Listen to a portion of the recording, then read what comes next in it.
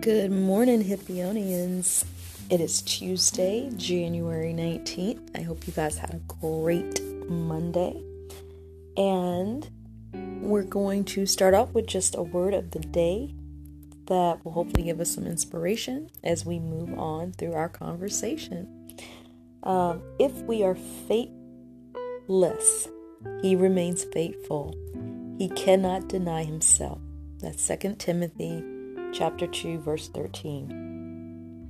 So think about this. What can you do today to renew your joy and belonging to Jesus?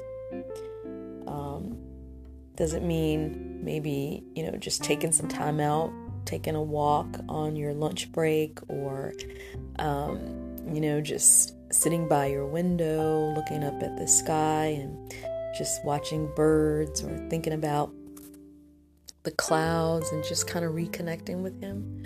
What can you do to renew your joy and belonging to Jesus? Another thing is, I'm sure it's cold in a lot of places, so you can always sit by the fireplace or a heating vent and just think about the warmth and the grace that Jesus offers us every single day. In Mark 2, verses 16 through 17, it says, "The scribes of the Pharisees, when they saw that he was eating with sinners and tax collectors, said to his disciples, 'Why does he eat with tax collectors and sinners?' And when Jesus heard it, he said to them, 'Those who are well have no need of a physician, but those who are sick. I came not to call the righteous, but the sinners.'" I mean, think about that for a second, right? When we get sick, most of us will try to take care of ourselves and we doctor on ourselves. But unless we're really sick, we don't go to a doctor. But Jesus was saying, even those with the slightest little cold that needs to hear him, he's there for them. And he's there to make sure that they're taken care of. And that's kind of how we need to think about ourselves and think about our relationship with Christ. Now, yesterday, obviously, was Martin Luther King's birthday. And, I don't know how many people had to work, or I had to, so I was at work. But, this man did a lot for all of us, whether you were a person of color, but especially a person of color, and everyone who wanted to have something different and live in a different world. And sometimes it gets muddled because, we still have so much hate between races, between religions, between family even. I mean, we really have to really think about all of that energy that we use to despise one another, to hate someone because of the color of their skin, or to not like someone due to a sexual orientation. It's so much hate, and God is not about hate. He is not at all about disliking or you because your skin may be brown and someone else's skin may be darker brown or what have you, or somebody may be white.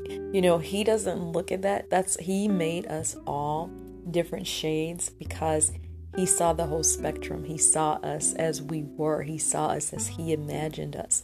So why do we feel that, disliking someone because of the color of their skin is okay? Because it's not. So on his birthday, there was a scripture in Matthew 5:44 that was nicely put in my Mornings with Jesus 2021 book. So I want to read that to you really quick. "But I say to you, love your enemies, bless those who curse you, do good to those who hate you, and pray for those who spitefully use you and persecute you." Next time you see a hateful post, contribute a loving response, a scripture verse, or even an encouraging quote, and just see what happens. I mean, you may have retaliation, you may have somebody say something very ugly, but you just have to get to a point where you start to overlook, and I hate to say it, stupidity in a sense, because for whatever reason, they just have so much hate and disdain for each other that it's really sad. Dr. King tried to live out Jesus' commandments to love love one's neighbor, and showed us what one person could achieve with a courageously loving response. So, we should be inspired by Jesus himself to love our enemies, real or perceived. Okay? So humble yourselves before the Lord, and he will lift you up. And that's James chapter 4, verses 10. And I know we talked earlier about, writing Jesus a love letter. Make a list of the ways Jesus has lifted you up and made you feel special. Because I know he has. He's done it for all of us. It's every day of our lives, even though we may not always realize it. But he definitely has done it for all of us. And we all have so much to be thankful for. So think about all the people you've encountered over the past few days. Has Jesus' golden rule always guided your speech and your behavior? And those are questions that we really need to ask ourselves. Are we being like Jesus? Are we treating the people that we come in contact with kind? I'm sure Jesus got pissed off a lot of times at people and all of the craziness that they were doing, but he still loved them. He loved them, which is why he did everything that he did for you and for me. Even before we came into this world, he did it. So that's something to just think about. And to remember as we go through our day, to stand tall, to be encouraged, to know that you have something special. God saw something special in you, which is why he created you. And there's something for all of us to do in this world. There's something for us to say, to help someone else along the way. And we just have to know that he has bestowed gifts upon everyone. So you stand firm and let nothing move you. Always give yourself fully to the work of the Lord, because you know that your labor in the Lord is not in vain. And that comes from 1 Corinthians chapter 15, verse 58. And then I want to read this little piece to you here, which says, simply defined, ambition means determination to succeed. That's a positive thing, essential, in fact, to accomplishing God's will and purpose for your life. It helps you look past the obstacles in your path. It helps you look past your age, your health condition, your education, or your lack of finances even, to the prize that is waiting for you on the other side. God wants you to be determined, even ambitious. He's given you that inner motivation to help you complete the task that he's assigned for you to do. And you may be questioning, I used to do this a lot of times. I used to think, God, what do you want me to do? Like, I feel like I want to do something for you, but I don't really know what to do. And then it's almost like one day it just kind of dawned on me. It's like whatever you have in your heart that you are passionate about, you may be an excellent baker or person that loves to cook. That is the gift that he's given you. What do you love to do? Are you a painter? Do you love writing poetry? Are you a great singer? Do you love to dance? I mean, God has given us so many talents that we can use to build up the kingdom, to get people who are maybe questioning about the religion. And I'll be the first to tell you, I question religion. So I don't really subscribe to anything in particular, but I always say that I'm Christian, but I don't go to church and I don't, go in and buy into that, to a lot of things that are being said. I read the Word of God and I have his words within me. And for me, when I go out, my ministry is to talk to people, to uplift the brokenhearted, to be an ear for those who need someone to talk to. And so I know what my gifts are. And anytime I do outside of my gifts, if I try to do something just, okay, I need to go do this, work this job because it's going to pay this, and that, I end up being so miserable. Like I literally, my energy is gone. It is drained. I am not happy. I don't function like I normally do. But when I'm doing the will of my Father, I know it because it's almost like you take that nice deep breath in and your lungs are inflated and you feel so great and you're energized and you've got all this energy to do this and you can go and do what you need to do. That's when you know you found your calling, when it gives you peace. And that's what we need to do, because we all have a calling, and God has given each of you something to do. And you've probably felt it, but then you felt, well, how am I possibly going to survive if I go do what I want to do?